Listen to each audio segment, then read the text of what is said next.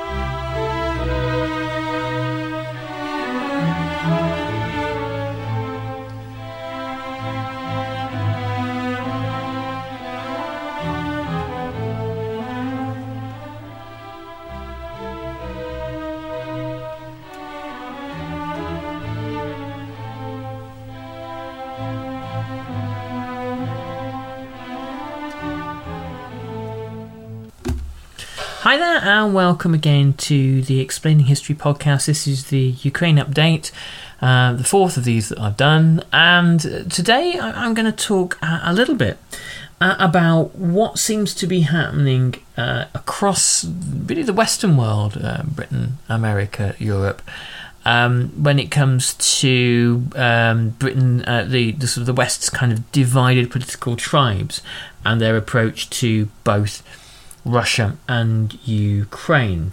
There seems to be a kind of determined holdout by the admirers of Putin, who we'll come to at the moment, to try to continue to fight Putin's corner, and a rather over-enthusiastic embrace of the Zelensky regime by Western liberal commentators who perhaps don't know quite as much about Zelensky and his backers as they might think they do. So, to begin with, let's look at Western support, or for this kind of Western support for Putin. Now, there is an awful lot written about the kind of the murky financial dealings between the Russian Federation and the things like the Trump Organization and the Brexit movement in Britain. I don't profess really to know enough about these matters. There were issues like the Steele dossier, which suggested that there was compromise on Trump. There has been all sorts of discussion about the Brexit campaign and where it was funded from, and the kind of various flows of dark money that went into the campaign, which seem to have come from a variety of sources, not merely just Russia. It's difficult to assess, really, even if there were flows of dark money into the Brexit campaign, the extent to which that was the decisive factor. The role of Britain's newspapers, and also the kind of the social and political crisis that the country was plunged into over the previous 6 years before the Brexit campaign, namely austerity, which people on the left rightly point out had a huge effect on kind of coarsening public attitudes towards immigration, to making essentially Britain a kind of a harder, angrier, more brutal country, from a sort of a brutalised population who had many of whom either endured austerity, or they are the people that rather approved of it, and thought that this was a kind of like a good thing to do to the poor and the desperate of the country in order to kind of improve their moral fibre in some fashion. So it's a difficult and a very fraught kind of political landscape to look at when we look at Russian funding of the European kind of conservative right, populist right, alt-right, and in cases far right. But it seems to be beyond doubt that European right-wing parties and far-right parties in places like Italy, Hungary, Great Britain, and other kind of key target countries, monies have been received, and these have paid for kind of a favourable hearing for Russia.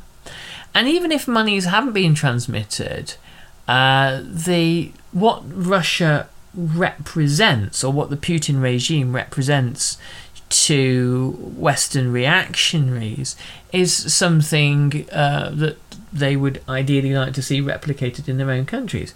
Here you have a regime that explicitly has said to the Russian man, we will put you back in charge, we will erode women's rights, we will erode gay and lesbian rights. This is the Russian heterosexual man, obviously.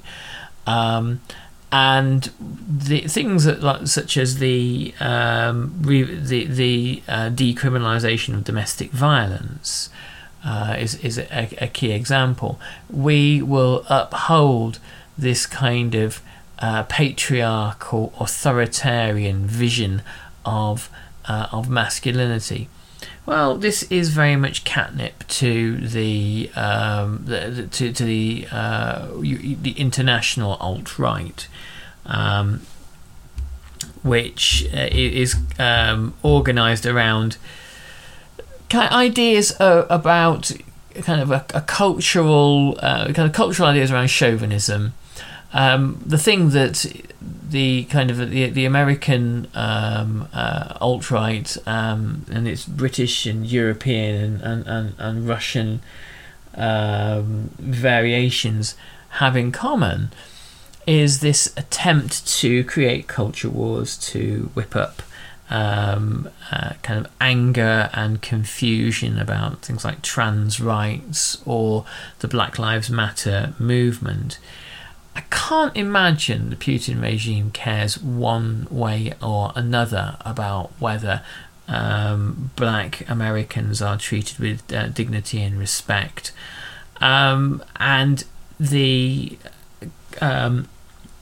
weaponization of outlets like media outlets like Sputnik and Russia Today to create eyeballs and to attract eyeballs to its media and to create lots and lots of kind of anger and controversy, and by presenting all manner of kind of contrarian perspectives, is then followed by by an organised attempt to present a Russian-friendly perspective in the world. Where is the harm in that? You say, do state medias around the world do this? Yes, of course they do. Even things that aren't considered state media in Great Britain, like the BBC. Well, I mean, the BBC doesn't quite court controversy in that way, but it presents a kind of, it is a key part of British soft power, and has been used thusly time and time again. I suppose the issue is that the weaponization of cultural and social debates. I mean, in Britain, the classic example is, of course, Brexit. Serves Russian long-term foreign policy objectives, and as has often been said, events like Brexit served Vladimir Putin very, very well.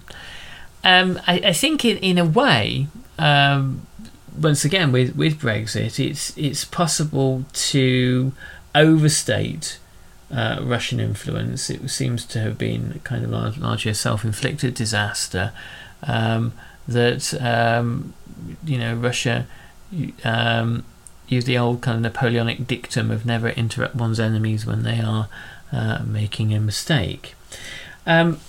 Anyway, at the moment, if one looks at the output of things like Fox News, individuals like Tucker Carlson and Sean Hannity on Fox News, who during the Trump era, because Trump was explicitly pro-Putin and believed that not only Putin was a model for how kind of a Trumpist America could look, which as a kind of like a level of kind of naivety and foolishness, and also kind of unrealistic projection. That there isn't much to rival it, and the idea that America's political and defence establishment would ultimately allow that in the long run is fanciful. But people like Carlson and Hannity were not only espousing this kind of Trumpist line of being kind of sympathetic to Russia and to Russian interests, but also they were reiterating an explicitly Russian line about Russian and opposition towards and antipathy towards the kind of cultural politics that Fox News hates anyway.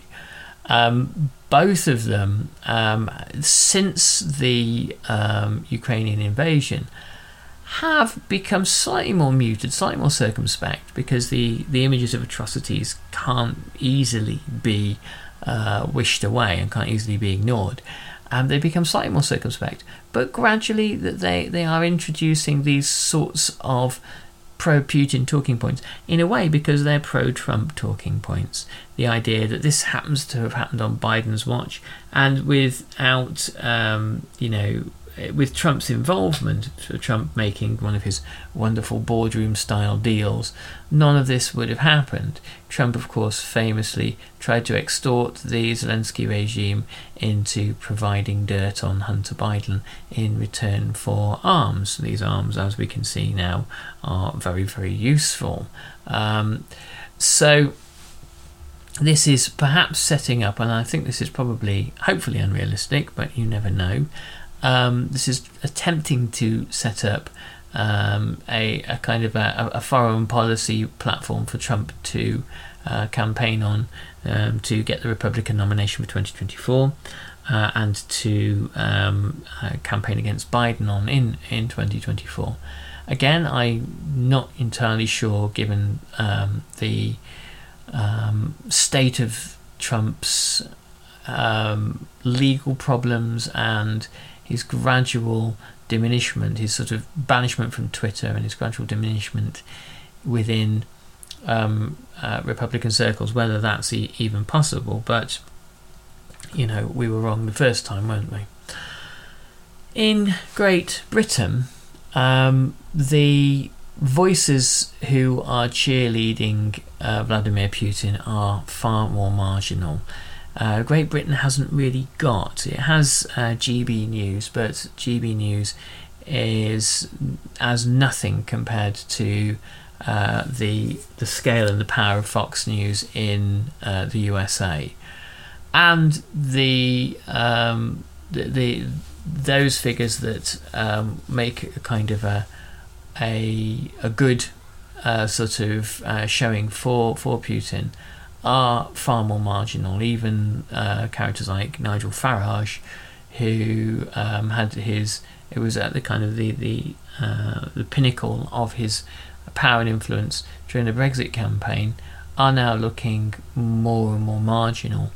So the moment at which they finally abandon pro-Putin rhetoric will be interesting. Perhaps they won't. Perhaps people like Farage and Carlson and Hannity will continue. They will double down on Putin support. But it's difficult for, particularly for Britain's right-wing establishment. When you're ready to pop the question, the last thing you want to do is second-guess the ring. At BlueNile.com, you can design a one-of-a-kind ring with the ease and convenience of shopping online. Choose your diamond and setting. When you find the one, you'll get it delivered right to your door. Go to BlueNile.com and use promo code LISTEN to get $50 off your purchase of $500 or more. That's code LISTEN at BlueNile.com for $50 off your purchase. BlueNile.com, code LISTEN. Hey, I'm Ryan Reynolds. Recently, I asked Mint Mobile's legal team if big wireless companies are allowed to raise prices due to inflation. They said yes. And then when I asked if raising prices technically violates those onerous 2-year contracts, they said, "What the f*** are you talking about, you insane Hollywood ass?" So to recap, we're cutting the price of Mint Unlimited from $30 a month to just $15 a month. Give it a try at mintmobile.com/switch. $45 up front for 3 months plus taxes and fees. Promo rate for new customers for limited time. Unlimited more than 40 gigabytes per month. Slows full terms at mintmobile.com. Even when we're on a budget, we still deserve nice things. Quince is a place to scoop up stunning high-end goods for 50 to 80% less than similar brands. They have buttery soft cashmere sweaters starting at $50, luxurious Italian leather bags, and so much more. Plus, Quince only works with factories that use safe, ethical, and responsible manufacturing. Get the high-end goods you'll love without the high price tag with Quince. Go to quince.com/style for free shipping and 365-day returns.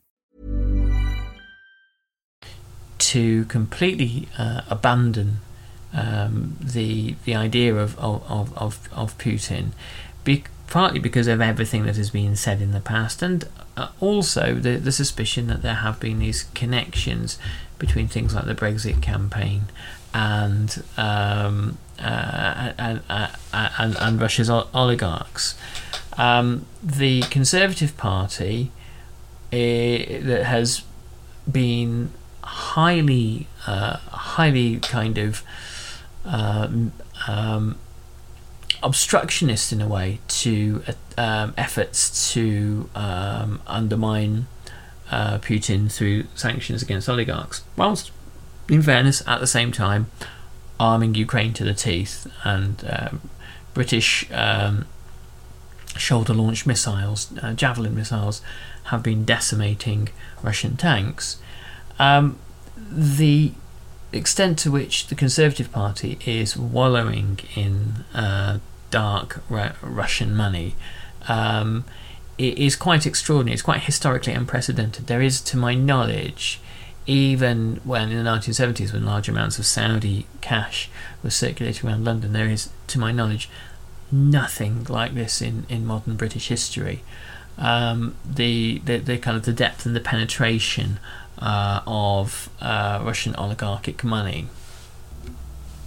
And that helps us to kind of understand some of the other kind of dynamics at play in modern Britain. When you have a party that is owned by oligarchs who are whose money is offshored and largely plundered from Russia, and funded by elites from the City of London, funded by people who have parked their cash in the Cayman Islands for a long, long time.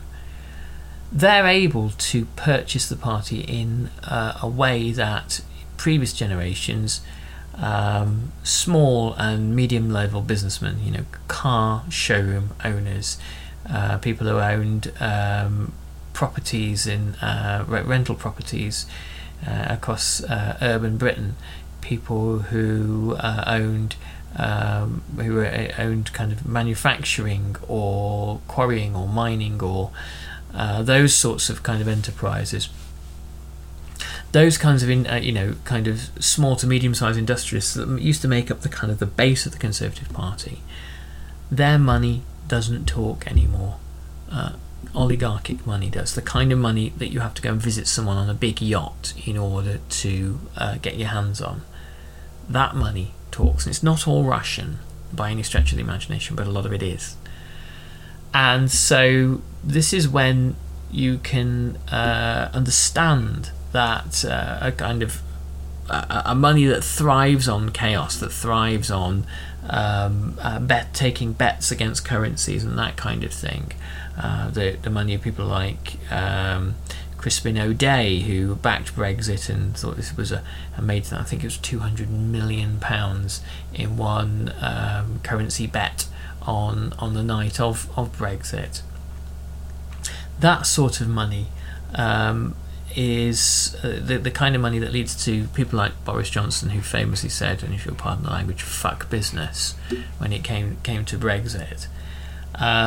It's a sort of money that doesn't really mind if British living standards collapse. It doesn't really mind if Britain becomes a sort of like a second wheel to Europe, because it's not money that's located here. It's money that drifts around the world, and money that is has no vested interest in long-term British stability or prosperity. So that's the money that owns the Conservative Party for the most part. The extent of its penetration into the Labour Party, well, perhaps greatly lessened, but maybe the Labour Party will become a more attractive destination for it if the Conservative Party's fortunes dwindle. Okay, so let's talk about Zelensky and Zelensky's appeal in Western media, particularly. Understandably, there are enormous Western sympathies towards Ukraine for the most part. Those people I've just talked about, the Farages, etc., who have made, at least conciliatory comments about, or mitigatory sort of comments about Russia. Those folks are, by and large, not being listened to in the main, and the outpouring of support for Ukraine from most people has been quite commendable. The knowledge that most Western commentators have about Vladimir Zelensky is pretty slender, and the kind of the understanding of the events from the Maidan revolution of 2014 all the way up to the present day, again, is pretty slender, and that's understandable, and I think no one can be really criticised for that. But there is an immense naivety at play at the moment. When last week Will Smith famously slapped some other Chris Rock, I think it was, in the face in a sort of like a media hoo-ha, there were comments from various sort of kind of high-profile liberal celebrities for the most part saying one should be more like Zelensky and less like Will Smith. Does anybody really know anything about Zelensky? I mean, the outlawing of 11 opposition parties would tend to point towards the fact that our binary view of this matter, which is something that again, international onlookers invariably create, this idea that we have to have good guys and bad guys, not very bad guys and not so bad guys or questionable guys. That's a kind of a story that's harder for us to grapple with. And the reality will inevitably be that we're talking about a nationalist leader of Ukraine who has every right to demand that his country be armed, and every right to demand that Europeans and America and the international community does its bit to hold the line against Russia.